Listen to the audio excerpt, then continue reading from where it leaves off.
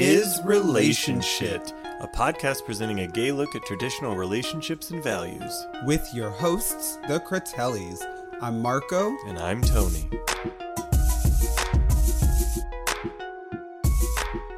Twas the night before Thanksgiving. And all through the house. Well, and all through the kitchen. Well, if you're just going to change the words, go ahead, take it over. Not a turkey was gobbling. Nor was it bitchin'. That definitely doesn't rhyme. Kitchen and bitchin' definitely rhymes. Well, goblin. Well, pay attention. I said 'twas the day before Thanksgiving, and all through the kitchen, not a turkey was gobbling, and one wasn't bitchin'. It's because you chopped its head off. Correct.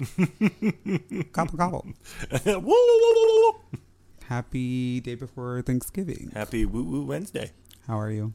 I am doing pretty good. Thanksgiving's one of my favorite holidays. So. Me too, and we have a pretty special Thanksgiving going on. We do. We do indeed. This evening, my little sister will be joining us. That's the sound of her plane landing. You're going to have to work on that. I will. I'm very excited about that. And then we get to spend Thanksgiving with Erica and her family. Which I'm really looking forward to as well. It's a whole new adventure. As if it could not have gotten better. Just adding Stevie to the mix made it even more fun. For shizzle. Mm-hmm. What are you thankful for this year? Your health. Oh, yeah? Yes. Very much so. Good. Yeah. What about you? What am I thankful for this year? I can't quite say my health yet because... Not quite there yet, but I do appreciate the sentiment because I think it is lovely. I think that the answers and everything that we're getting is super helpful. What am I thankful for? I think perspective. Okay. Say more. Yeah, I think that this has just been my year of like paying attention and understanding and gaining understanding and knowing and feeling informed and I've just been very thankful for that because, you know, knowledge is power. Yes, indeed. The more you know, star going across the sky. And I think that has just been kind of like my theme for the year is just figuring shit out and knowing it and being good in it. And I really like that about it. So I'm happy. Good. Yeah, I'm very happy about that. That is good. Yeah, it's been a rough 2019. I'm not going to even pretend about it. It sure has. It's been stupid. But I feel more informed. I feel a lot more ready to like kick its ass, even though it's getting ready to come to an end. 2019, not like. Hey, it doesn't matter when it gets done as long as it gets done, right? Sure. Yeah. I don't know. What say you? We hop into our hashtag gay relationship goals for the week. I'm ready. All right. I brought my spring shoes. As a reminder, every week, Tony and I will pick a wonderful queer couple and highlight them as our hashtag gay relationship goals. Our hope is to bring these relationships to the forefront and give a sense of positivity and perspective to the gay relationship narrative.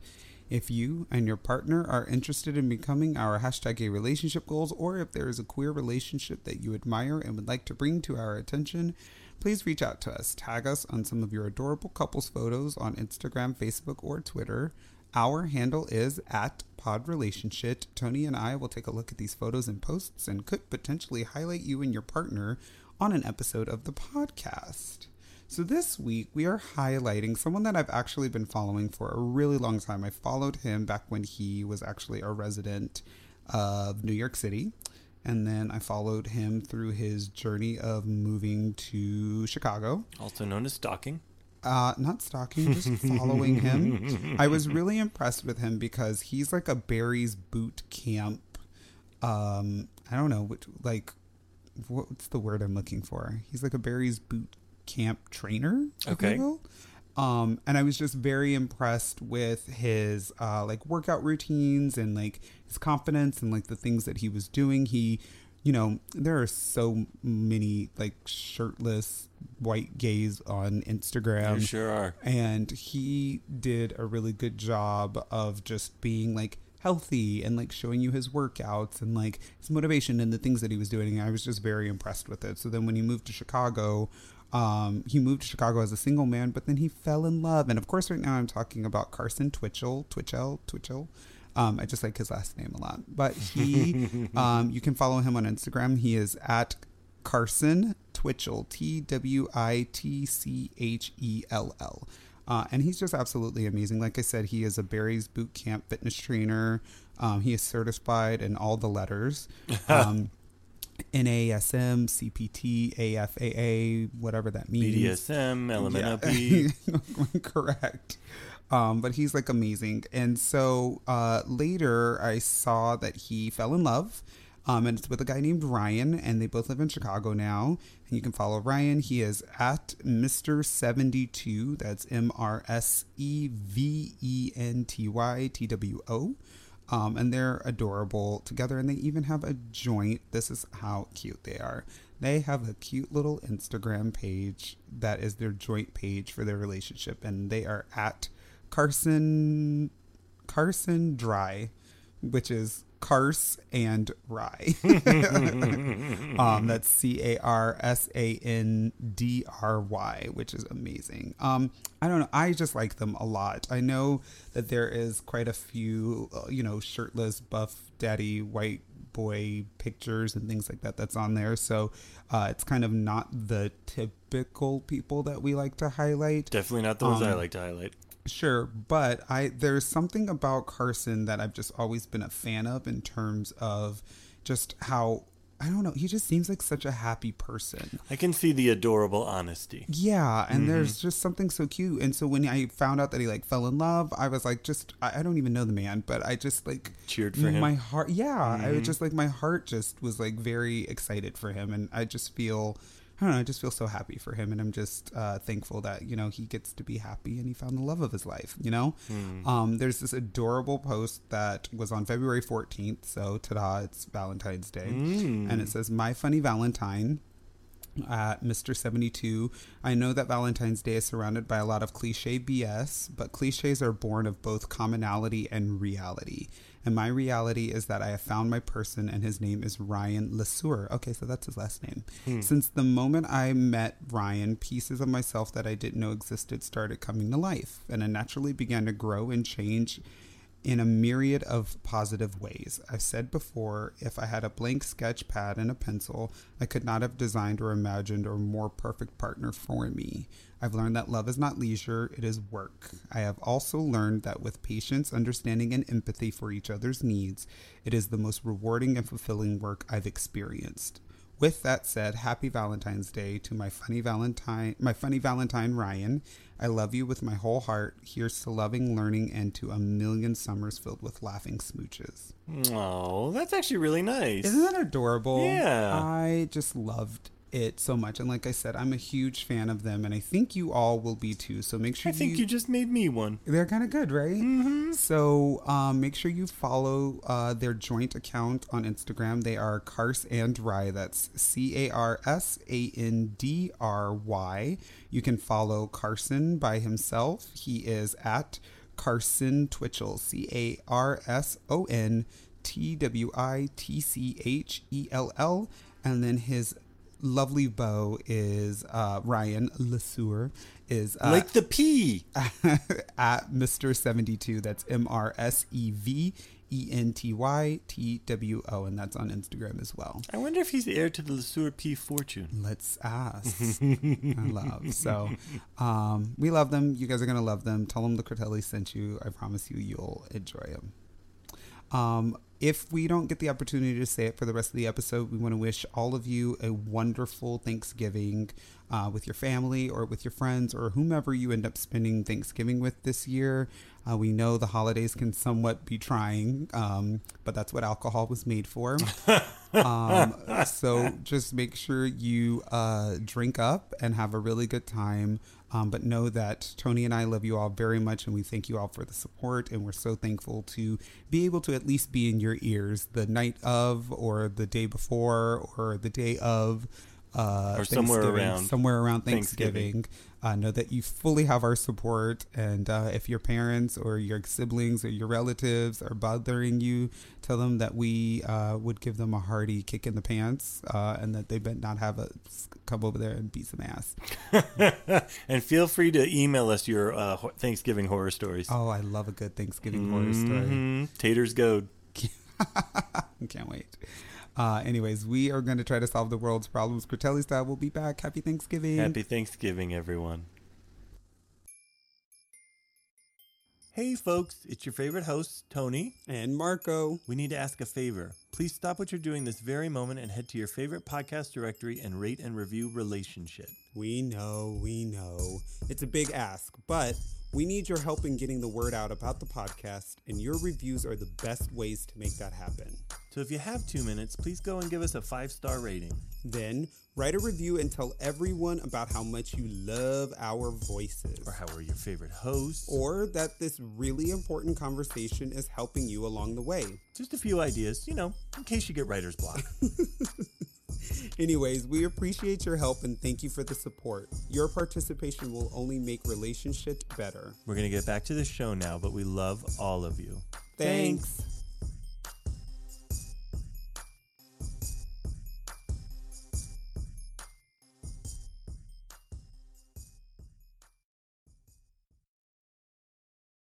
So, I don't even know how to begin this topic. Very simply. Hey, Zaddy. Wow, the fact that was recorded is fun. For all of history. That is fun. No, so we're talking, this is a very difficult topic because there's like a super fine line between like appropriate and inappropriate relationships regarding this topic. But today we're going to talk a little bit about dating and or being with much older men within the gay community. Mm-hmm. And it's kind of weird, and I feel bizarre with saying this, and these articles, both of which actually point this out, but I feel as though it is somewhat a rite of passage to be a young gay and in some way, shape, and or form date, hook up with, have sexual relations with a much older man. Would you find that to be true or false? I mean, that was definitely my experience, but I don't know if it's universal.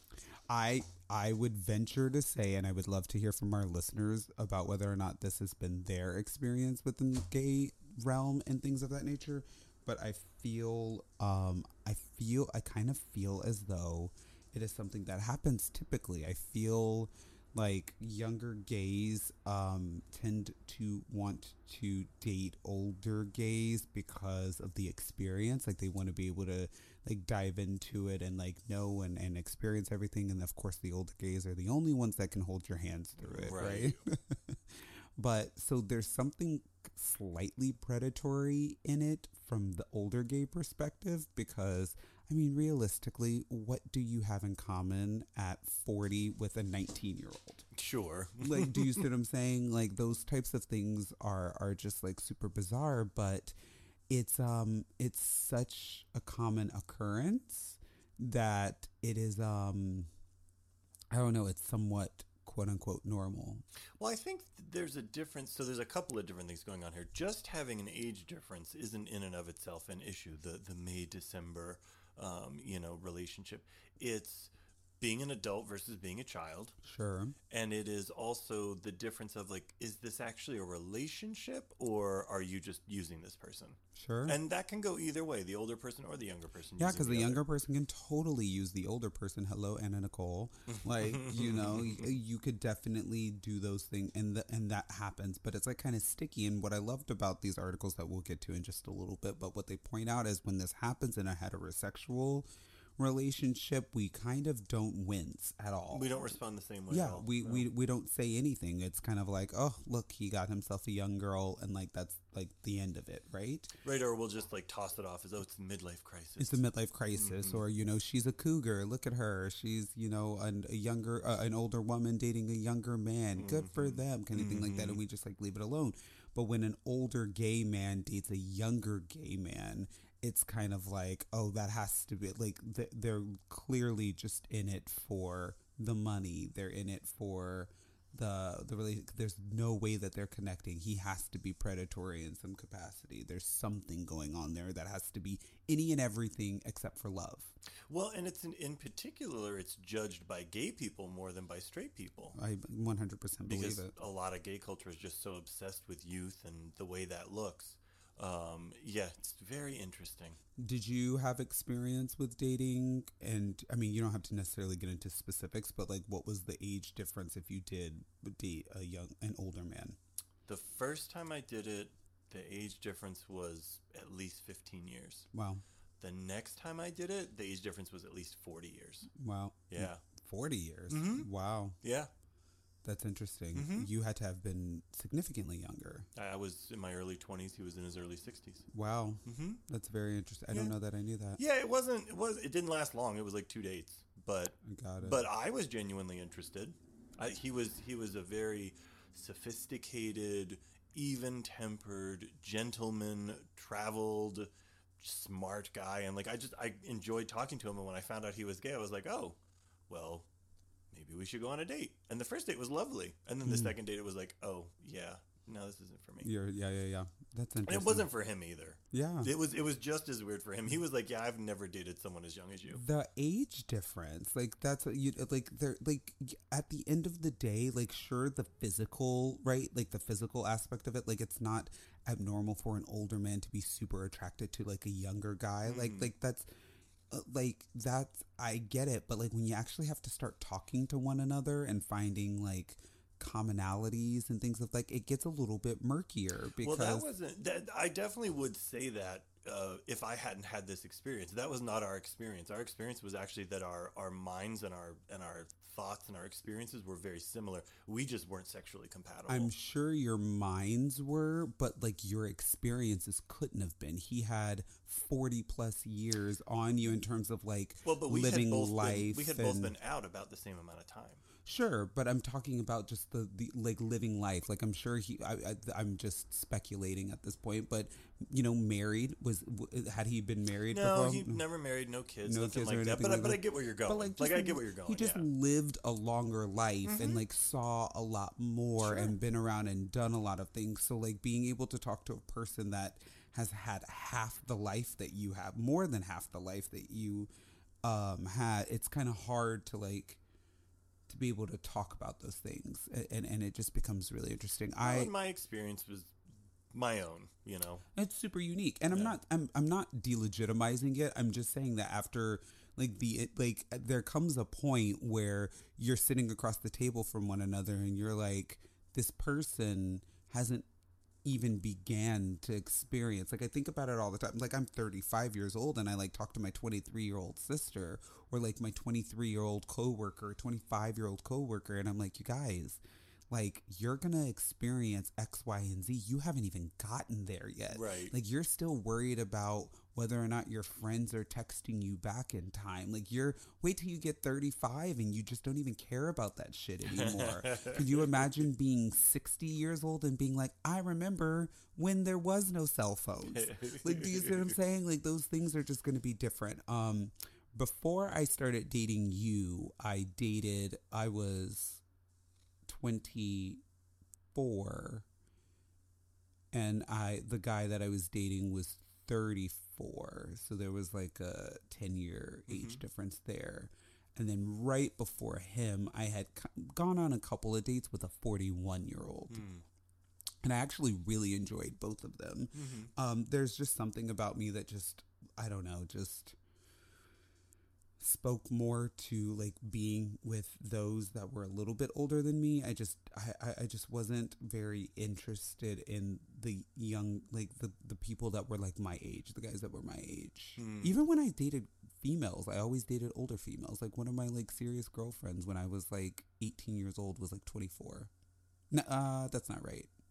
I was like 19 and she was like 22. I remember I was what are you in 10th grade? Like 15. So I was 15 and I was dating a woman who was almost 30, and I remember she didn't know that I was 15. Yeah. And we were out with her friends and I was like, oh no, I can't drink. And they're like, Why? I'm like, 'cause I'm not 21. And the look on her face. I'm sure those things happen. And that was my thing. But I always dated a little bit older anyways. Like, and you know, so those things happen. But we read I'm just so fascinated by the concept because gay culture, much to the point that you presented earlier, is like youth driven. Fascinated. Super fascinated. I think the young gays are fascinated with finding an older gay. I think it is like a phenomenon going on right now where I'm sure it's been going on for a really long time. Are you talking about certain arrangements, or are you talking about just being attracted to older men in general? I just think they're attracted to older men in general. I think that's normal. I do think it's normal. Around. I said it's not like a recent phenomenon, but it is a phenomenon. There's a few things that I think factor into it. One of which being, I think that when you're younger and life is like so in flux, like, you know, you don't have like the job yet, right? Like, so you're like just kind of establishing your life and you don't have those things, but you have this much older person that has this full realized career and has been doing it, and this, you know, their bills are paid on time, they have all these things, they have their own place, they have all of these fun things. Like, you want that stability, and so you tend to be attracted to and gravitate towards that person that can provide that for you because those things matter at that point in time. Right. I think I personally think that that's one of those things, and I'm not saying that's a good or a bad thing. I just think it's kind of like the reality of the circumstance. And I know that was something that I kind of found myself. I had like a full career. Like, I was making great money. I was making way more money than my fellow gays that were my age. Do you see what I'm saying? Like, I was doing things, I had things, so I wanted to like be with those that like were like somewhat on my level or even a little bit above it, so then that way there was like a commonality there. And I know for me that like where I lived, it was, you know, the deep south, so there was like your choices were extremely limited. But I remember actually thinking that when I was dating or hanging out with guys my own age, I remember thinking like, gosh, I wish there were some more slightly older guys. Because me too, like all my friends my actual friends were like much older. And that's always been true of my life. Like, a lot of my friends are a good 15, 20 years older than me. Just because that's the kind of company I enjoy keeping. Not to say that I don't enjoy people my own age or younger.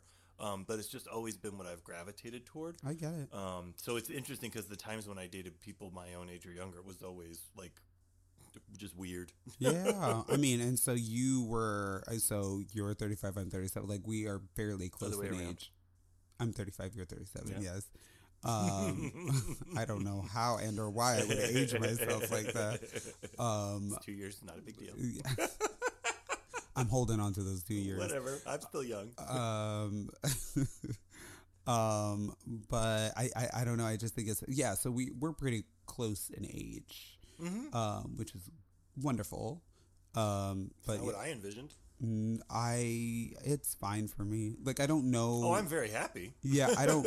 No, I say it's like fine for me because like I never really thought of being permanently partnered anyways. So I think like I never really thought about it. But you're a lot younger than I thought I would end up with. Not a lot. I won't say a lot, but I definitely thought that I would be like with like a 40-year-old right now. If that's the case. But anyways, we read a couple of really cool articles, very fascinating articles. The first one was on Psychology Today, and it was written by Lauren Olson, MD. This was written back in 2018, and his article is titled "The Curse of an Attraction to Older Gay Men, Daddy Issues, Money, or Perfectly Natural." And I really liked this article. He tells the story of this man, Thomas Gass, in California, who had survived the curse, the quote-unquote curse, twice, because Thomas, who was dating much older men, two very much older men, had lost both of his partners to one was like a disease and the other was aging. Lou Gehrig's and cancer. Both of them were diseases. And so that happened. And he still managed, his first relationship was, the man was 28 years older than he was. And then his second relationship, the man was 18 years older than he was. And he found himself now that he's like a little bit, and he had been with both of them significantly. So the one that was 28 years older, one was 13 years, and then the other one was 17 years. So he's a much older man at this point. And with that being said, he still is managing to find himself attracted to much older men. And of course, with that comes a lot of, circumstances to be very aware of. Yeah. Because you're going to have to worry about it happening a third time, right? Like the passing of these much older, especially like if you're 50 years old and you're dating someone 20 years older than you, that's 70 years. Like 70 is not old. I mean, it's older, let's be honest, but 70 doesn't mean what it used to mean back in the day. My dad just sent me a picture of a family member that is 101 years old right now. Yay! Which is amazing. So like our age has definitely gone to like the higher side, right? But with that being said, 70 does mean that like you have to start worrying about other life-ending circumstances that could definitely start coming up. So you have to worry about that. But I do find that incredibly fascinating that he is still managing to want to go to the much older side in terms of dating. Yeah, and it must be very challenging. Yeah, 100%. So the article continues going on and on to talk about Thomas Gass and his relationships and all of that good stuff. And then he pointed out a couple of things that I thought I guess there was an article that was written by Lauren Olson that Thomas Gass commented on. And he says that he wrote that in their discussion, some common themes emerged from this article that he had written about called Age as a Factor in Sexual Orientation and Attraction. The first thing was the younger men have more interest in sports than their partners and their gay peers who are attracted to men their own age. And this came up from his own discussions with his own friends. With his own friends, yeah. Correct. Yeah. The younger men, number two, the younger men tend to be more masculine than their gay peers who are attracted to men their own age. And the number three, the younger men prefer older men with endomorphic bodies, belly fat, strong bones, and sturdy thighs. I like sturdy thighs. And then, Olson goes on to say, while these observations are purely anecdotal and subjective, the comments resonated with some of my own observations. And he said, I would add another, the younger man has a high need to please others. I take offense to all of this, but that's just me. I didn't really enjoy any of it. No. I thought it was weird. I was like, first of all, what are you talking about? I mean, that's great that you're saying that it's anecdotal and subjective, but you're on Psychology Today. Like, this is not appropriate.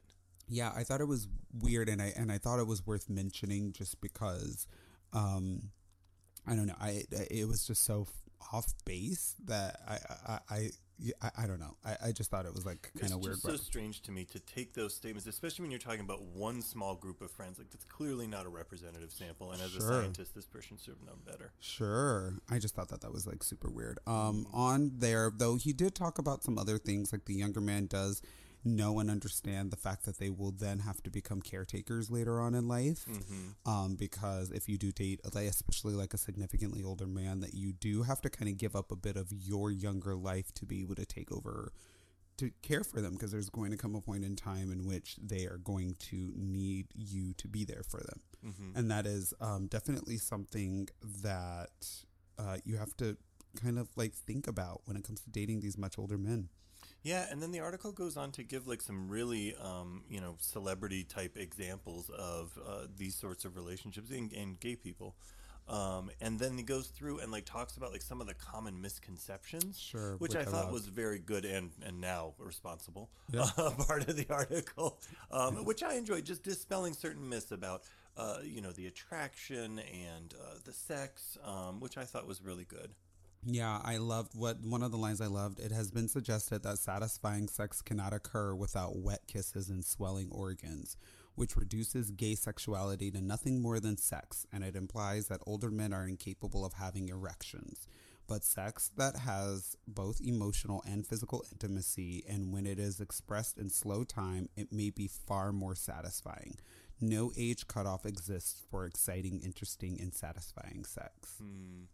And I like how they end the article by saying that we don't know much about what causes people to be attracted to other people, but what studies are showing is that this sort of attraction is a constant and that it may not change no matter what that person's age is. So just like this person that he's talking to, where like, you've experienced these multiple deaths, why don't you date someone your own age or younger?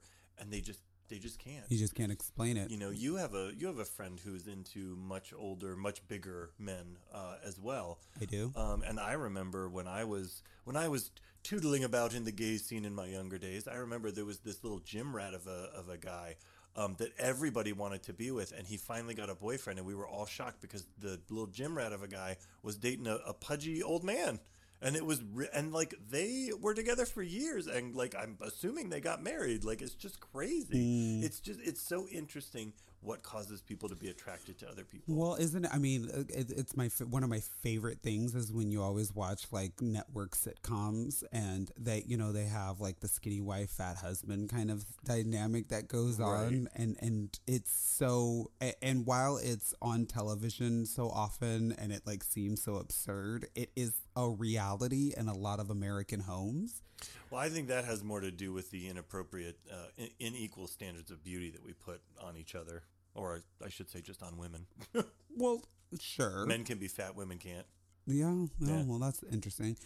Sure, but I also think that a woman is a lot more prone to being accepting of a little bit more of an overweight husband rather than the other way around, which is just super crazy. But anyways, the next article, which was, I gotta be honest with you, which was a little bit of a rough read for me.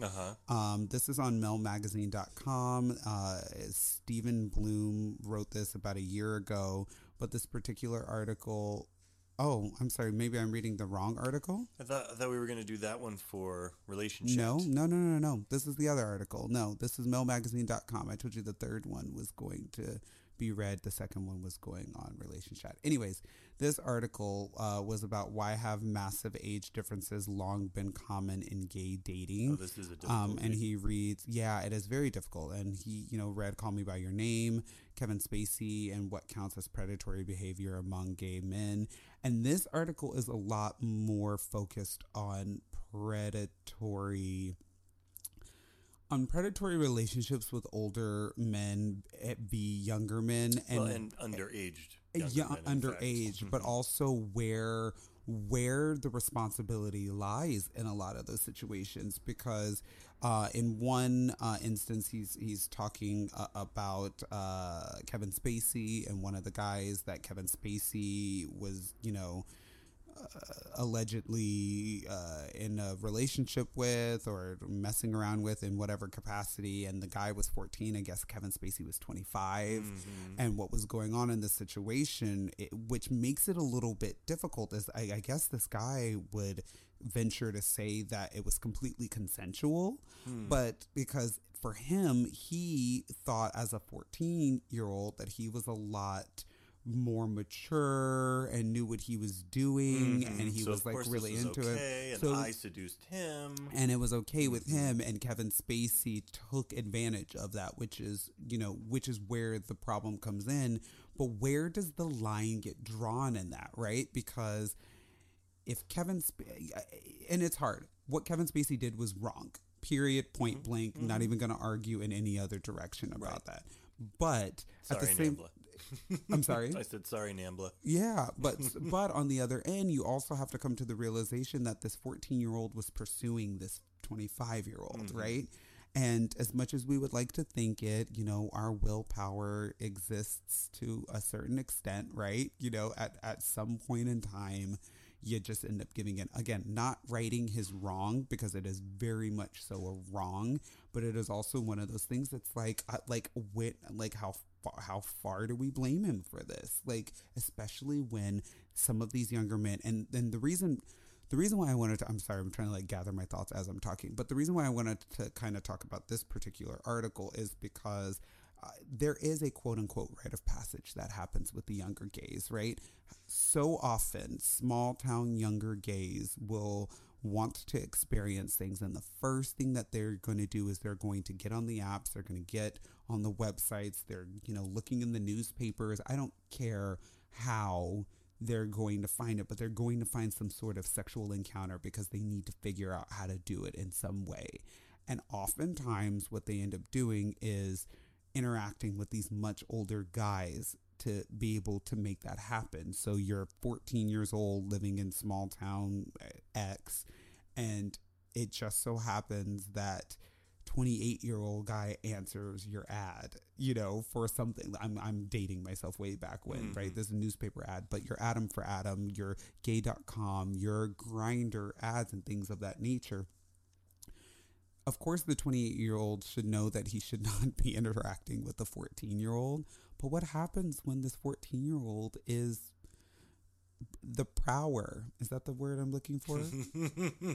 Like, what happens when he's the one that's out there that's like wanting to engage in you and wanting that to happen, because nobody in their high school is going to be able to give them the full experience that they actually want.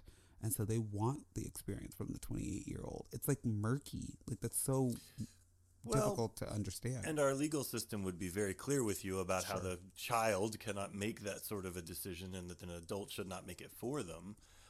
However, I won't ignore the fact that there are child marriages out there with the consent of the parents. And so why are those things legally okay, but this isn't? And is there a difference between giving the, almost of age kid one experience versus having a full-on relationship with them? Is there a difference between that? I don't know. It's tough. That's why I'm saying it's murky. I just can't ignore the fact that that answer has changed over time. There was a time in our history where it was very normal for older people to have sex with younger people, and that's how you learned about sex and lost your virginity. I'm not saying that's an okay practice, but it was socially normal. There's so much in our history that shows that, like, much older men, fathers were marrying off their 14-year-old daughters to their friends. Yeah. They're much older friends. Yeah. And that was just a part of it. But now all of a sudden it's like super illegal. So it's like, we can't act like this is not something that we've created ourselves. Mm-hmm. But at the same time, I please let the record reflect that, like, I am not saying that Mr. 28-year-old in that example that I gave should not know the difference and should not know that it's wrong to be with a 14-year-old. All I'm saying is, some of these 14-year-olds are a little eager and aggressive when it comes to partnering and doing all that stuff and, like, making that stuff happen. And we have to, all the responsibilities, I guess, I don't know. I'd have to sit with it. Yeah, I can't speak for, the moral compass of the country or the legal system. What I can tell you is, as someone who had several underage experiences with overaged men, in those moments, I wanted those experiences. I do not regret them. I do not feel that I was taken advantage of. I do feel there was one guy who was clearly trying to groom me, and I would not let him groom me. Like, I wouldn't get into that. I was like, no, we did the one thing I wanted to do. I don't want to do this anymore with you. Like, stop. Like, he was really trying to, like, full on groom me and take continual advantage of me. And I wasn't going to let that happen. There is a difference, I think, in that. Now, other people who didn't have that same experience, like, that's abuse, right? That's totally abuse. But to your point, there is this gray area where is it, isn't it? Did you block it out and you just don't realize that you're a victim? Like, am I just, in total denial? But I'll tell you that I was the active person throughout the entire process and all these experiences that I'm talking about. And that's what this person that was a part of the whole Kevin Spacey situation, that's what he went on to say is, like, I fully wanted this. Like, I fully wanted it. Did it make it right? Absolutely not. But it is still something that, like, he necessarily doesn't regret. But again, upon thinking about it and looking at it from a very, like, black and white standpoint, it's very evident that Kevin Spacey is in the wrong about it. So this article is, again, just very interesting, and I definitely challenge you all to go and check it out because it's very, amazing. They say, but when famous straight men date much younger women, people don't tend to automatically condemn them as pedophiles, something they're inclined to do when it comes to prominent gay men. The article the paragraph before that says some studies suggest that gay and straight men have similar age preferences when it comes to partners, with one important distinction. More masculine gay guys seem to prefer younger men, and those who identify as more femme desire older partners. A more recent study by Facebook, however, found that partners in both gay and lesbian couples tend to have much higher age gaps than their heterosexual counterparts. And then the next paragraph says different motivations propel younger gay men into these relationships as well. When you're a teen, entering into a relationship with an older gay man can be a protective measure. Isolated from peers and family who may not understand their sexuality, gay teens sometimes gravitate towards older men who have traveled the road before them and who could end up exploiting the vulnerability of their situation. So there's kind of, how often I think about, we were just watching that movie the other night where, the guy was making out with that high school girl and was like, oh, are all your friends jealous that you're dating a college man? Mm-hmm. Right? Like there's always that narrative going on, right? Where it's like the much older person is the more attractive person for some strange reason. And again, the problem is there is this super fine line between appropriate and inappropriate. Well, and it's interesting because each state has its own definition, right? And some of them are so seemingly, to me, arbitrary. Like, it doesn't matter the ages of you as long as the difference isn't greater than 3 years, right? Or which is just so arbitrary. And then there's others, like this article points out that some countries have different ages, whether it's a heterosexual or a homosexual relationship. Yeah. And that England actually only recently changed that disparity, which I found to be fascinating. Yeah. So not to say that predatory behavior is in any way acceptable. We're just talking about what is it with this age difference and that attraction, and sometimes that conversation relates to a minor and a non-minor. Sure. And if any of our listeners out there are in relationships that have pretty large age gaps, we would definitely love to hear from you. I would say more than 10 years age gap, because I think anything between... I would say more than 7. I think 10. 10, yeah. Let's be arbitrary. Yeah. Well, for me, 10 is like whatever. I don't know why 10 doesn't bother me for some strange reason, but I think that when you start getting to like the 15, the 20, the 25 year, the 30-year age difference, I need to know what's going on. Like what happened there? What do you guys talk about? Those things are like, I just want to understand that.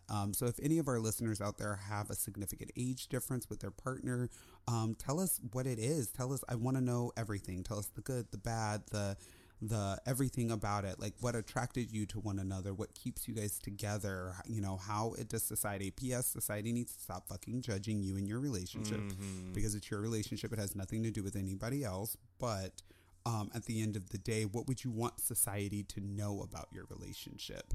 Because it is a pretty substantial and interesting situation. So it would be nice to hear, what you would like everyone to know so that they could stop staring or, doing double takes and all of that kind of stuff. So I don't know. Very interesting topic. Huh? It is.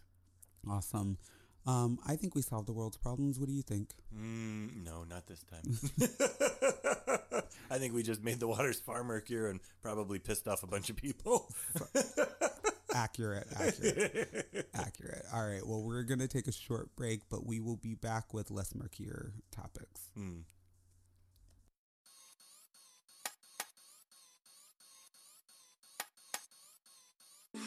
Hello, listeners. As you may have heard, Tony and I have a weekly after show on IGTV called Relation Chat. Get it? Relation chat. What? Nothing. Keep going. Okay. Every week, Marco and I will talk about the podcast topic, the things we learned, and the way to use it in our relationship day to day. Yep, our goal is to put a face to the topics and our message, as well as give you some extra relationship content and guidance. So make sure you're following us on Instagram. We are at Pod Relationship. And tune in every Wednesday. After you've listened to the episode. Yes, on IGTV for our weekly after show, Relation Chat. Comment, like it, tell your friends. All support is greatly appreciated. We look forward to having you see us there. Bye.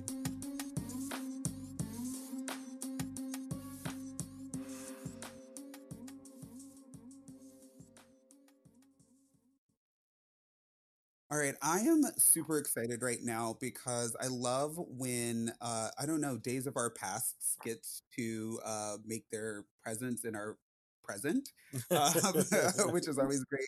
And today we're actually talking with a really good friend of mine that I've known way longer than I think I'm publicly comfortable with admitting.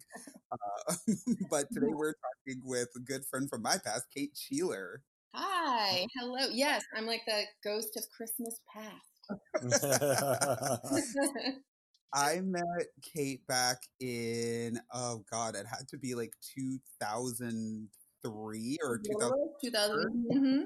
Yeah. I put that in the denial file. I haven't really thought about how long ago that was. It was a really long time ago.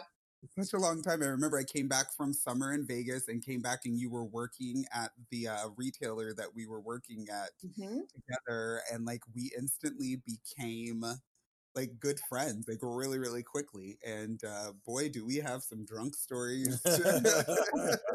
And I'm pretty sure we alone like kept the business afloat, just taking our paycheck and piping it right back into the store. 100%. You were a tried and true jean purchaser. Like you were like all about Lucky Brand jeans, and you had like every pair in the store. I have like purchased so many ultra low cut 2003 era jeans that I cannot wear anymore. Yeah, I like got rid of all of them. I don't know where any of them, because all of them were boot cut, and I'm like, wore them? Cut and ultra low rise. Oh my God, how gross is that? I love it. No, so thank you so much for talking with us today. You're talking to us all the way from Vegas. Yeah. My home away from home, I should say. And my brother's new home. Yeah. That's right. Super exciting. Well, why don't you start by just telling our listeners a little bit of like your background, like where are you from, what you got going on, like just all that good stuff. So I'm originally from the East Coast. My family's in Virginia, and I went to school mostly though in Annapolis, Maryland. And then after that, I moved around. I lived in LA for, I don't know, 8 years or so, and got into TV. I produced TV shows, and I worked in what we call unscripted. So I worked in all the good trash TV, and I did ghost shows and Discovery Channel shows and all sorts of stuff. So that was another lifetime ago, seems. And now I am a hypnotherapist, and my focus is in sex, sexuality, relationships. And so I work with clients every day, basically like we're doing now. I work mostly over Skype or video conferencing. So I meet with people from all over the world, actually, and I do coaching as well as hypnotherapy. So some people like to have something a little longer term, where we check in once a week and we do a combination of techniques to help you get your relationship on track or your body confidence. Some people struggle with erections or orgasms. I work with that, and I speak and teach, and I put out a lot of videos that get shadow banned on Instagram, just trying to teach people sex, and so that's what I do. I love it's so crazy. Again, I've known you for so long at this point, but to like see how life shifts, right? Because you were, I mean, just to think we were like, what, 19, 20 years old back in the day. And then now, you know, we're not 19 or 20. But like how life itself just has shifted from, you know, working in a clothing store to like where we're at now, which is just so fascinating to me. Well, and I'm sure you agree. Like it's all of that stuff. Like I went through my time periods of partying, of dating, of sleeping around.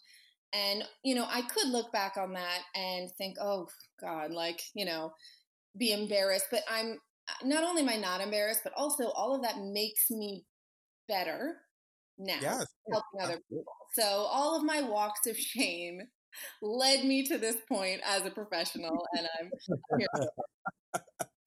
That's, I mean, Katie, you were, Katie, see, there I go, like tripping up on how I used to know you. But like you were always the girl, you like, when I first met you, you were in a long-term relationship. You were with a guy for like years. Mm-hmm. And then you moved to LA, and I know you were in a lot of different relationships. You were married. Like you've always kind of been um, a serial monogamous, or like a gal that's just always kind of had a partner in some capacity. I think I have always been I wouldn't say I'm a I've certainly I've certainly had plenty of time periods where I was dating a lot of people at once. Not necessarily, I wouldn't say cheating, but playing the field, shall we, like in LA, right? So, but I feel like I've rarely been single for long. I will say that in the past. You know, I've tried out a lot of things. Right. Yeah, you gotta get out there and figure it out, right? And, you know, Los Angeles is one of those places where a lot of people in LA work, you know, in movies or TV shows or project-based work. And so it's like summer camp. You work on a project where you're with this one group of people for months at a time, and that's your world. And so people get involved, and then that one's over, and then it's like summer camp is over, and all of a sudden you realize, I don't really have anything in common with this person. And then you know, join the next project, and it happens again. And that's really typical in LA. Yeah, I mean, look at Brad and Angelina, right? That happened in LA. It's, you know, it's a tough place to hold something down, for sure. For sure. So on that, you were married and you are no longer married. Mm-hmm. Because we've never spoken with a divorced person on the podcast, if there were 3 things regarding divorce that you would love to educate everybody on, what would it be, really quickly? So I would have to say, I don't want to forget my points here, so I'm going to think about them for a second. So I think the first thing would be that, well, I guess the first thing I should say is, you know, if you get a divorce, you're going to be okay. Yeah, absolutely. You know, that's the first thing is, and I think women sometimes fall into the role of caretaker of children, more than men do, and it can leave them feeling responsible for the family unit and or leave them feeling like they don't have the financial resources to leave. Yeah. And it can be very hard, but you know, we live in a time period where about 50% of marriages end in divorce. While that might sound grim, the flip side, the silver lining of that statistic is that, you know, the reason we have more divorces now than before is not because marriage is worse. It's that it's socially acceptable. Yeah, well, you're not settling for less than what you think you want, right? Like we're like completely okay with the fact that being like, yeah, I tried that out and it's not exactly what I want, so I'm going to like go move forward to get exactly what it is that I want and or deserve. Yeah, and that, you know, you're not going to be a social pariah because you're a divorcee, unlike 50 years ago, even. Sure. Right. Sure. So the silver lining of that is that, you know, you can move on with your life and you have choices. So that's my first thing to say. The second thing I guess I would tell people is, you know, find your friends, find a therapist, and try not to drink too much wine. Limit it. And your friends are going to be you know, we go through all sorts of things. We we have our family, and we'll all probably at some point, not too far in the future, lose our parents, right? We Sure. we go through divorces, and we have our children leave the house, and when they're teenagers they become assholes, right? Like at some point all of these come and go, but your friends can, they're the family you choose. And so, in just like in any other up and down, any other trial in your life, your friends really will be your support system and your rock. So, don't leave your friends when you get in a relationship. You're going to need them when you get out. And then the last thing, what would be the third thing I'd say about divorce? See, I said I didn't want to forget, and I had something really good. It happens. And now my third piece of my gem of my brilliance is now gone. I'm going to come back to it. Let's come back to it. Halfway through, when we're talking about something completely different, I'm going to remember. Totally get it. And I'm going to say it. Not a problem. Yeah, we can't wait. So I do want to dive way more into what it is that you're doing right now. So first of all, I'm curious how one gets educated or involved with hypnotherapy. How did that happen? So the reason that I got into hypnotherapy, it was a little bit of a winding road, but I decided, I knew that I was interested in hypnosis, and it comes from a little bit of an oddball place. I told you that I worked in TV. I worked in shows, and I toured in big magic shows, and I was really familiar with hypnosis as a form of entertainment. And I had a lot of connections to different hypnotists, and I'd seen them work in a lot of different capacities, whether on TV shows or on stage. And so it was something I understood the concept of, and I thought when I was, when you divorce and you have to start over, I had been on stage for the last 7 years before, and I thought, well, that I was going to continue to be on stage. And I went originally thinking I was going to do hypnosis on stage. And that's what I was going to learn. And then I took this class, and it was an incredible class. And there were all kinds of people in the course. And it was a 2-part course. The first week was just Hypnosis 101, learning about hypnosis in general and how to hypnotize. But the second week, the people that stayed on, it was a stage hypnosis course. And there was a woman in this class with her husband, middle-aged woman. This was in the 101 class, the first part. And they were there because they had gone to see a comedy hypnosis show and had no preconceived notions, really didn't think anything of it. She volunteered, and she got very deeply hypnotized and did all these wacky things. So the reason they wanted to take the course is they were just totally fascinated and wanted to understand what had happened. And so they weren't there as performers or creatives. They were there just for their own reasons. And we all got to know each other. And throughout the class, it came to light that she had this major phobia of cats. And her husband kind of referred to it in the class. And it turned out that she had this job where she does home visits. I don't remember exactly what she did, but she did home visits. And you can imagine how many different homes probably have cats as pets. Right? Right. So, and she gets panic attacks, and she can't do her job. She feels like she's having a heart attack, and she cries and she shakes and she can't go in. So this was really affecting her life.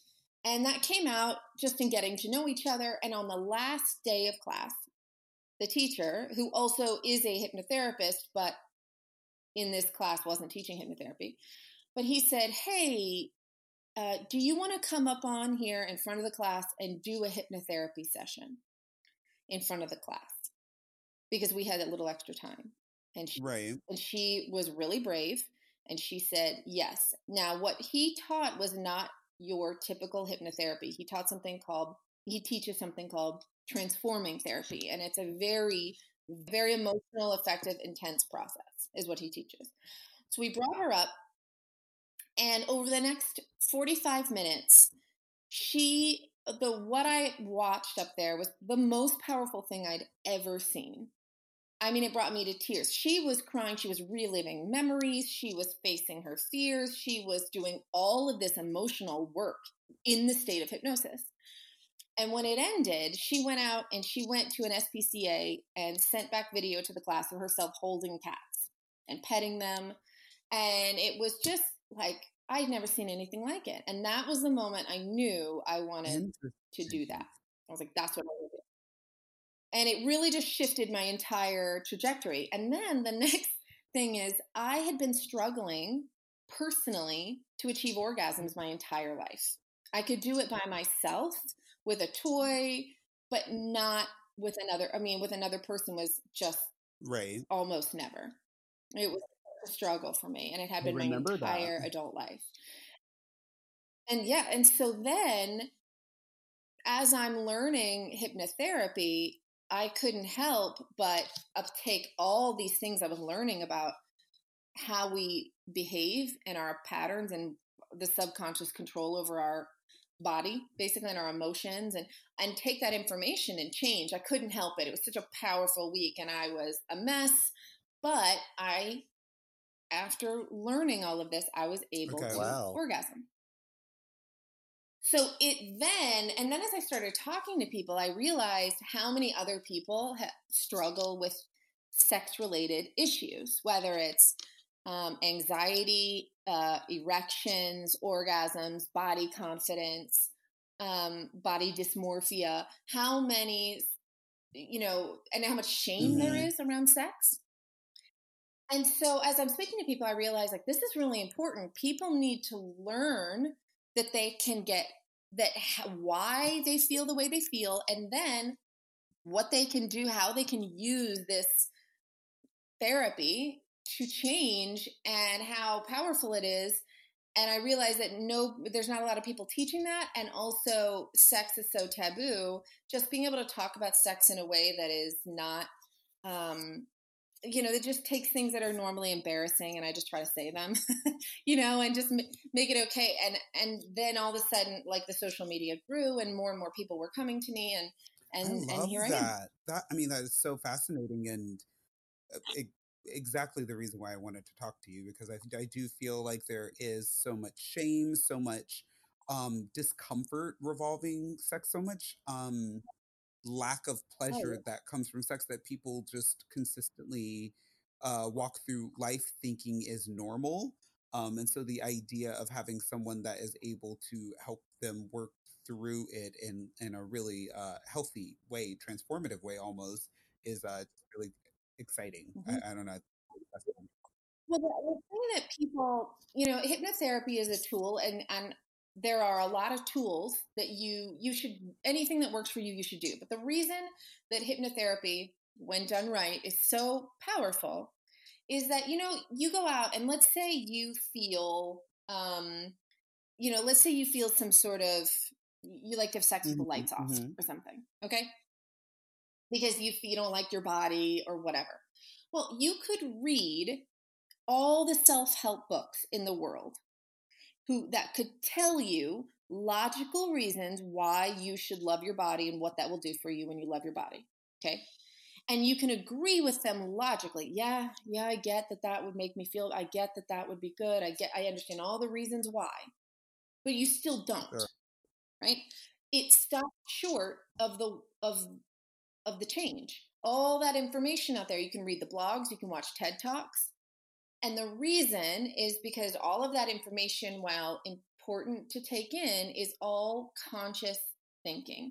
And all of our behavior was created in our emotional mind, which is our subconscious. That drives all of our behavior. So we're trying to change something in one level of consciousness that was created in another. So that's why when you're dieting and you're like, I don't want to, sugar's bad for me, I'm going to cut out the sugar, right? And then you think, and you have all the reasons, because I don't want to be overweight, because I want to feel good about my body and I'll attract better things and I'll feel better about myself, and all of these logical, conscious reasons why you don't want to have that sugar, right? And then you go to the fridge. Once you go to the fifth time you go to the fridge, maybe you have a little bite of that sugar, right? And then you get a phone call and it's stressful. It's your boss, right? And your boss is yelling at you about something. What do? Stress eating.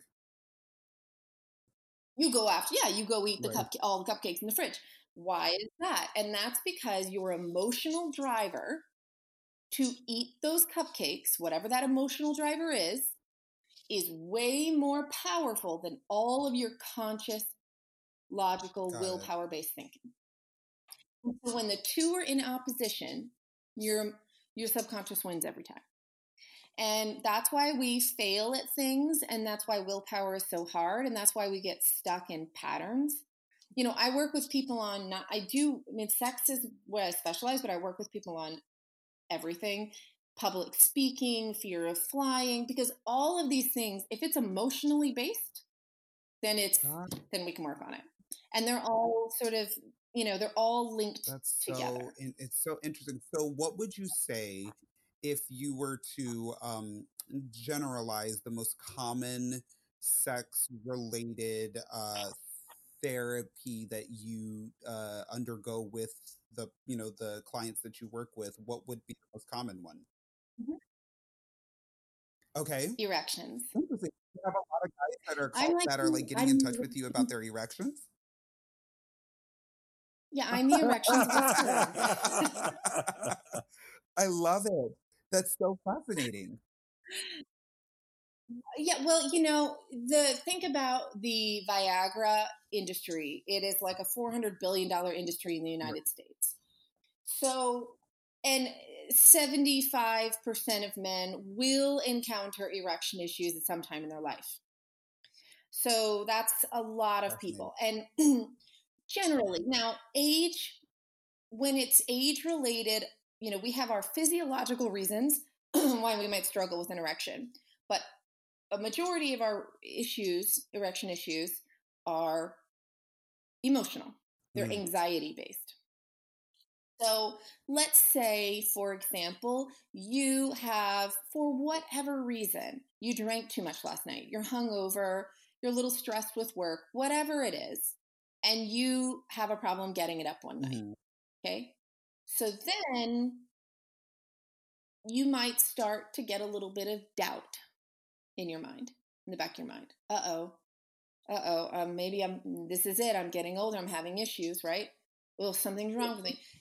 Now, you might next time recover and have no problem, okay? Because you feel, you haven't had a lot of other reasons to doubt yourself. But let's say the next time you have another little struggle, and then it goes, now you've doubled that feedback loop.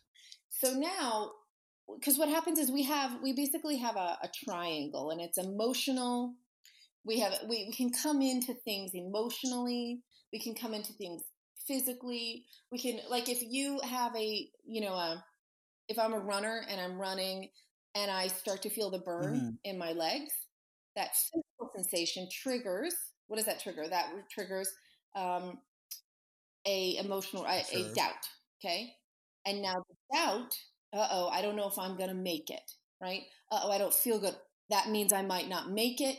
And then that slows you. Then you start to slow down.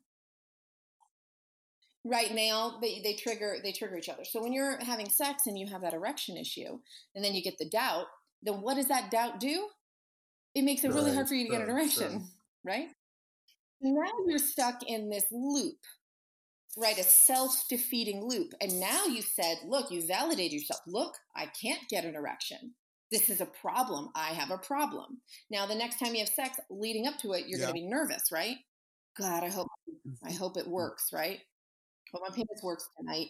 And now you're already filled with anxiety. And then what's going to happen? Right? You're going to struggle. So this is something that is an emotional loop that a lot of men struggle with at one time or another. And so, but it's self-driven. You've created the anxiety response. You can uncreate it. And so, we do hypnotherapy work to just break that loop. And we do it at the emotional level where it was created. We do it at the subconscious level where it was created. And it's really no different than orgasms or anything else. Another thing that's interesting about men is, think about this. one of the things that writes our subconscious patterns, one of the things that writes or rewrites it is repetition. Okay. So when you are growing up and you first start masturbating and you're like a teenage boy,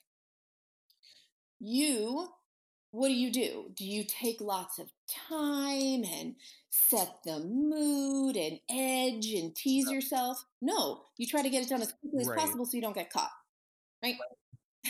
You do it in the bathroom real quick, you do it in the sink, you do it in whatever you do, right? Right. So you've created this new connection, right? This is masturbating, and this is what my body does when I masturbate. You train yourself.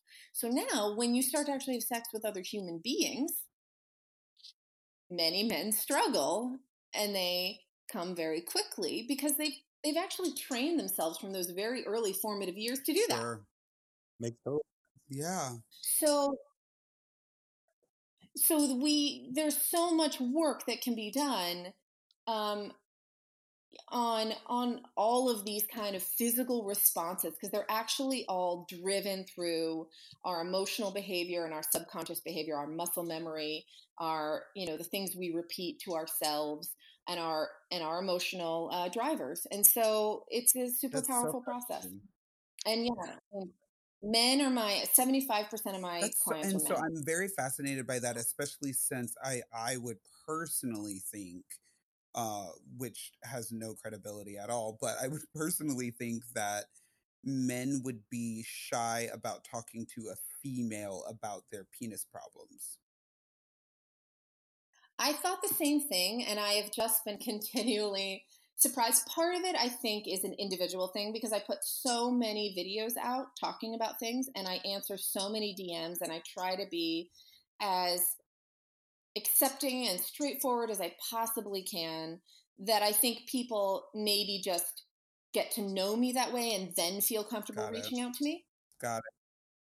Rather than I'm looking for a woman to talk to me about my penis problems. I'm sure that's not men's first, but there aren't that many people that specialize in this. And so I think that many people come to me just because I don't think there's a lot of male hypnotherapists. I know there are not many hypnotherapists, if any, who specialize in sexuality. That's fascinating. That is fascinating. So walk us through a typical session or a typical series of sessions to address these issues, like the technique and, that sort of stuff.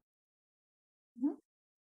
So I like to book 3 sessions for anyone who comes to me. And that's not because it takes 3 sessions for things to work. I'm using air quotes. You can't see me. It's, you can hear them. It's just that I like everybody's mind. Look, anybody can be hypnotized. Absolutely. Anybody can be hypnotized. It is a natural process. It's a natural state of mind. We can go into more of that later, but everybody responds to different things in different ways. So I like to have 3 sessions because I attack things from 3 different angles. It's multi-pronged. So in the first session, we would talk more in depth about what you're going through and why you're coming to me. We would do what I call like an education process. So we're going to deep dive into your subconscious and how it works and relating to what you've been going through, the why. And then we're going to do a light hypnosis session. When I say light, I don't mean not effective. I mean it's more of the kind of hypnosis you're probably used to hearing. And you're going to get used to how it feels, focusing on your breath and listening to my voice and using, all of those things. Relaxation, you're going to get used to that process. I'm going to send you home with some homework, some visualization homework, and I'm going to have you write some stuff for me. You're going to come back in the second session, and we're going to do something called transforming therapy, which is what, if you remember when I talked about the woman with the cat. And that is probably not like anything you have ever seen in hypnosis before, because you're probably used to the movies and TV where the hypnotist is this all-powerful person who tells you new ideas. You will have a penis that works perfectly, right? Which is not what I do. And transforming therapy, you will be doing the emotional work. You are going to guide in a hypnotized state. You're going to guide the process. We're going to go through memories. We're going to deal with your stuff, whatever emerges. And your subconscious will bring up what it wants to deal with. And then in the third session, we're going to do another session of direct suggestion using all of the things that we've talked about. We're going to use some of the visualizations that you wrote for me, and we're just going to really wrap it up. And it's a really powerful trifecta. You know, I talk myself out of a job. You know, if you go to talk therapy, you go for what? Years? Yeah. Months? Yeah. Years? Mm-hmm.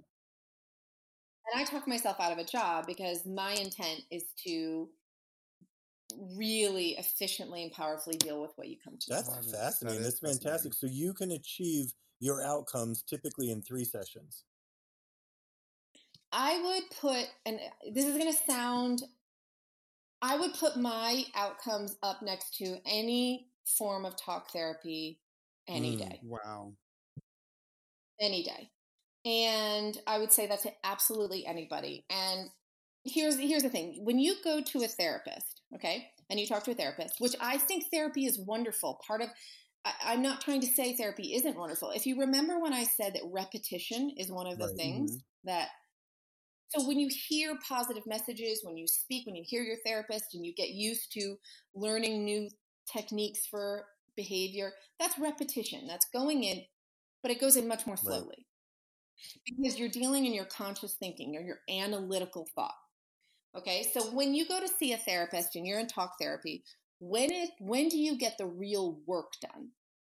It's when you have a breakthrough, right? Oh my God, today I had a breakthrough. Well, when you have a breakthrough, it's usually you're crying, right? Oh my God, I had this emotional breakthrough. I had this moment. Well, that's because when you are crying and having your breakthrough, you're in your subconscious mind. You're in your emotional mind. Your conscious mind is less prevalent. Your subconscious mind is taking the wheel. It's your emotional mind. So that's actually when you get the work done. It's like self-hypnosis. That's when you're getting it done. So what we're doing is we're getting to that immediately. You're getting out of your own way. You know, I don't know if this is too sort of intangible, but here's what we have. When we have our mind, imagine your mind is this big circle, okay? And there's a line about a quarter of the way down through your dividing up this circle, okay? And above that line is your conscious thought. And below it is your subconscious thought, your subconscious process. And your conscious mind, and then that line is something we call the critical factor, okay? And it's like a barrier, and it's like a filter. So when all this information is coming to you all the time in the life, and your filter, your critical factor is filtering what's important information and rejecting information, taking information in. So when you are dealing with something like an erection issue, for example, so you start you're trying to take in ideas to tell yourself, like, I'm going to handle this, right? I'm going to fix this. So let's say you watch a TED Talk, okay, about, I don't know, sexuality, right? And you're like, those are really good ideas. But they're bouncing off that barrier, and they're not getting into your emotional mind because you're in your own way. You're like, yeah, but that doesn't apply to me. And yeah, but I don't know. I'm a tough situation. Yeah, but, you know, and you filter information, you reject it. What we do in hypnosis is we essentially put that critical factor to sleep, and then new ideas come in. They're actually allowed in. Have you ever been driving somewhere? I know you're in New York, but I'm sure you've driven at some time.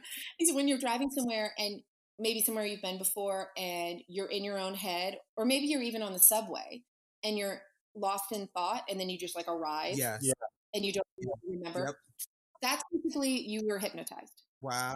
Your subconscious mind was prevalent. You were in your subconscious, your warehouse of memories and emotions and things, and your muscle memory was taking you through this. And you were highly subconscious at that moment. Got it. And that's all we do in hypnosis is do that so that we can actually get out of our own way and do the work subconsciously.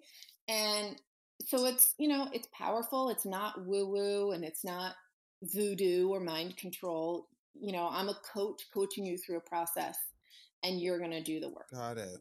That's crazy. And are you finding, and this might not be relevant in any capacity, but are you, when you're coaching your clients, are you touching base with the LGBTQ community at all? Like, are you finding that you are helping that community as well?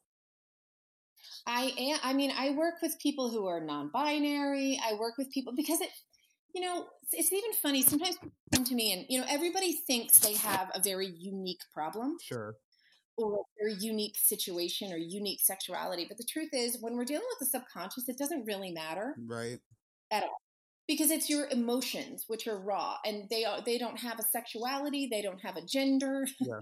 they don't have, you know, and so I work with everybody. I also have like a fairly robust kink community. Okay. That I work with and fetish community. And in that community, there are people who are you know, identify and I, you know what, there's even people that are, who sort of have chosen to sort of feel asexual, who I talk to. So, and I'm not here to, you know, every once in a while somebody comes to me and sort of wants to change their sexuality. Okay. And I try to I try to take some time to speak to those people about, because, you know, I'm not going to change someone's sexuality, but they need help. They just don't need help with the thing they think they need help with.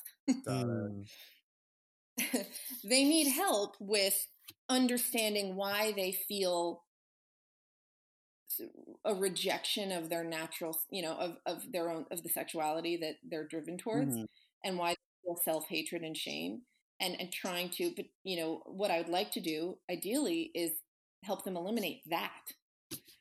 You know, but sometimes people want you that, you know, maybe religion or one thing or another, they want to eliminate, you know, I'm attracted to men and I don't want to be, can you help me? And that always breaks my heart. That's crazy. One of the other things, we only have we only have a few minutes left over, but one of the other things I know that you do a really good job in your Instagram stories is recommending toys and things of that nature. For our listeners right now, even for both females and males and everything in between, what recommendations do you have right now regarding sex toys that you think everybody should check out? Well, one thing I want to say is that I think that men should get into sex toys. Agreed. And explore. And it's something that maybe some men are starting to get more comfortable with, but it's definitely not been the way of the past. Sure. And sex toys have been all for women, and I am all about encouraging men to try sex toys and also butt stuff. Butt stuff for everyone. Agreed.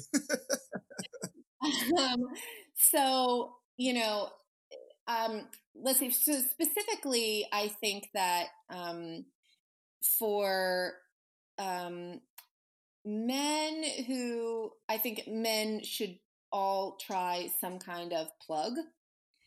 And, you know, if you have never tried a butt plug and, you know, you just want to try even the smallest butt plug can add like an awesome sensation next time you're having sex or getting a blowjob or something. And so I always encourage people to do that. And then if they want to move up to one that vibrates or has like beads that move around inside, that's awesome. There are some cool, I mean, for women, I think the magic wand, and is like the most, I know it's the most classic toy, the giant like wand with the big round head on it, but there's a reason it's been like the number one sex toy for women forever. It's a beast, but it's love it.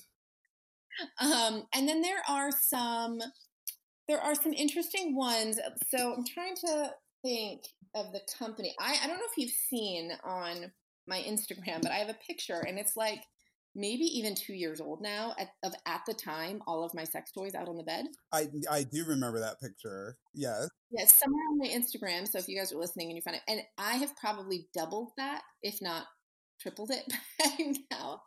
So I need to do a new picture. And so I have so many, and I'm trying to think of, there are also some cool Bluetooth ones that are fun to use with a partner. They have plugs and all sorts that you can use, and you can control the vibration through a remote control or through your phone. Do you recommend that? A lot of people are really getting into those lately, and do you actually find those to be like fun? I think that I don't really use them very much because, sometimes you know your own body, but it's not always about that. It's not always about getting to the most amount of pleasure the quickest and the most efficiently, because that's what we do when we masturbate, right? We know what we like, and we get there as quickly, we get there in the best way possible, most efficient way possible. But Right. Sex is about more than that. It's also about being vulnerable, being a little uncomfortable, trying something new, letting somebody else. And it's just the one thing I think that all couples should do with sex is like have sex lab, carve out time for sex lab or workshop, which is when you're going to try something with your partner and the goal is not orgasm. Right. Yeah. Because and you can set a time limit. You could say we're going to spend 35 minutes, 45 minutes doing something, and we're going to try something, and it can be what you choose or what I choose. If you were a woman and you were like, I don't know about this squirting thing, but I think I'd like to try to squirt. Right? So you do a little research and you carve out a time and you do some sex lab and you try it out, and you might fumble around, and it's not going to be about candlelight and sexy music. You're not going to be all, your sexiest. You're trying things for the sake of trying it. And we all get stuck in this routine of like either having sex just before we go to bed or whatever, just having sex in the most efficient way. Mm-hmm. And sometimes we forget to just play around and really being conscious of carving out time to try new things. So in Sex Lab, if you just want to try it, it might not be the thing that blows your mind, but what matters is that you are bonding and getting closer through just play. Love that. I think that's great advice. I love that. Yep. That is great advice. So thank you so much for speaking with us about it. This is so fascinating. I kind of feel like I have like so many more questions, but because it's just so fascinating. But tell our listeners where they can find you, and if they decide that they want to, I don't know, reach out to you for some hypnotherapy. How can they go about making that happen? Yeah, so my Instagram is where I do a lot of videos, and you can find all my links there. My Instagram is at Kate Sheeler, KateSheelor, Kate Sheeler. And you can also go to katesheeler.com, my website. You can check out lots of information there. You can book, you can watch some videos, you can email me, you can DM me. I'm here for questions, and I'm super low pressure. If you call me, because you can also book a consultation call for me, which is what most people do. They book a 25-minute call just to talk about and see if we're a good fit. And I can tell you right now, I am a zero pressure person. I will talk to you, tell me more about what I do, and hear from you. And then we get off the phone. And then you can book if you want to. So if you want to do that and just kind of hear, you're like, I don't know if you can help me, but blah, blah, blah, blah, blah. That's what people do. And we talk about it, and it's going to be in confidence. I don't talk to other people about it, and I'm no pressure. I love that. Wonderful. Have you, so you and I have spoken about this a while back, but have you given any more thought to the idea of starting your own podcast? I definitely have, and a few people brought it up to me. I would love to, and it's something I'd like to talk to you more about. And my partner, my boyfriend, is actually also a hypnotist, and he has a show on the Strip. He's been here for 13 years, Wow. 6 nights a week at Planet Hollywood. He does a comedy hypnosis show, and he is also, his name is Mark Savard, and MARC, SAVARD. He has a show at Planet Hollywood. It's hilarious and sort of an 18 plus, a little bit more adult show. But he and I, we work together. We develop our business together. And he also sees all the stuff on the strip and people's minds and the subconscious, because he's up there hypnotizing people 6 nights a week. So we thought about doing something together as well, and maybe that'll happen. That's I literally think that you have like this, because I'm sure that you have topics for days, and you would just be amazed. It would just be really. You just said topics for days, because I do have those. Oh, did you say topics for days? Topics for days to talk about for the podcast. I have both. I love it. Awesome. Oh, thank you again so much for your time. You've been amazing, and we'll keep following up with you. And again, if you guys want to interact with Kate at all, make sure you follow her on Instagram. Again, that's at Kate Sheeler, and she will definitely help you through your erection problems and everything in between. Or anything else. Let me tell you, I have heard it all. So I love it. I love it. Awesome. We're going to take a short break, but we'll be back in just a bit. Bye.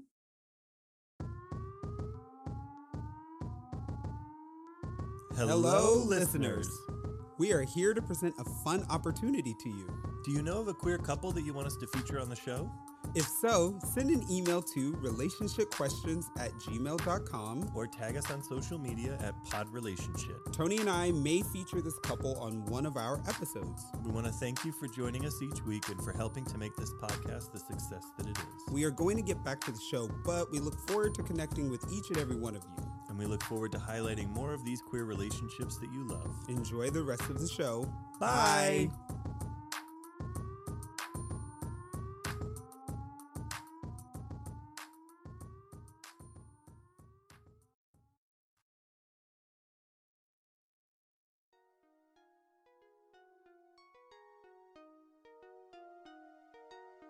Well, I guess that'll do it for this week. Thanks for tuning in and being a part of this really important conversation, y'all. Be sure to follow us on Facebook, Twitter, and Instagram at PodRelationship. And don't forget to subscribe and rate us. And tell all your friends. Yeehaw! Gobble, gobble. You can also email us at relationshipquestions@gmail.com if you have any situations or comments that you'd like us to address here on the show. Gobble, gobble. He's just going to keep doing that. And don't forget to check out our IGTV channel, Relation Chat Gobble Gobble, for behind-the-scenes post-show conversation about this week's episode. Gobble, gobble. Tony and I will harass your ears next week. Gobble, gobble. And remember, whoop, whoop, whoop, shit, whoop, whoop, whoop.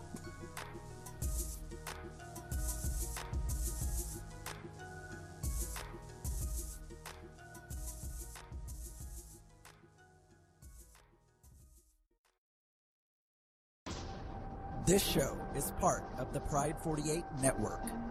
Find more shows over at pride48.com.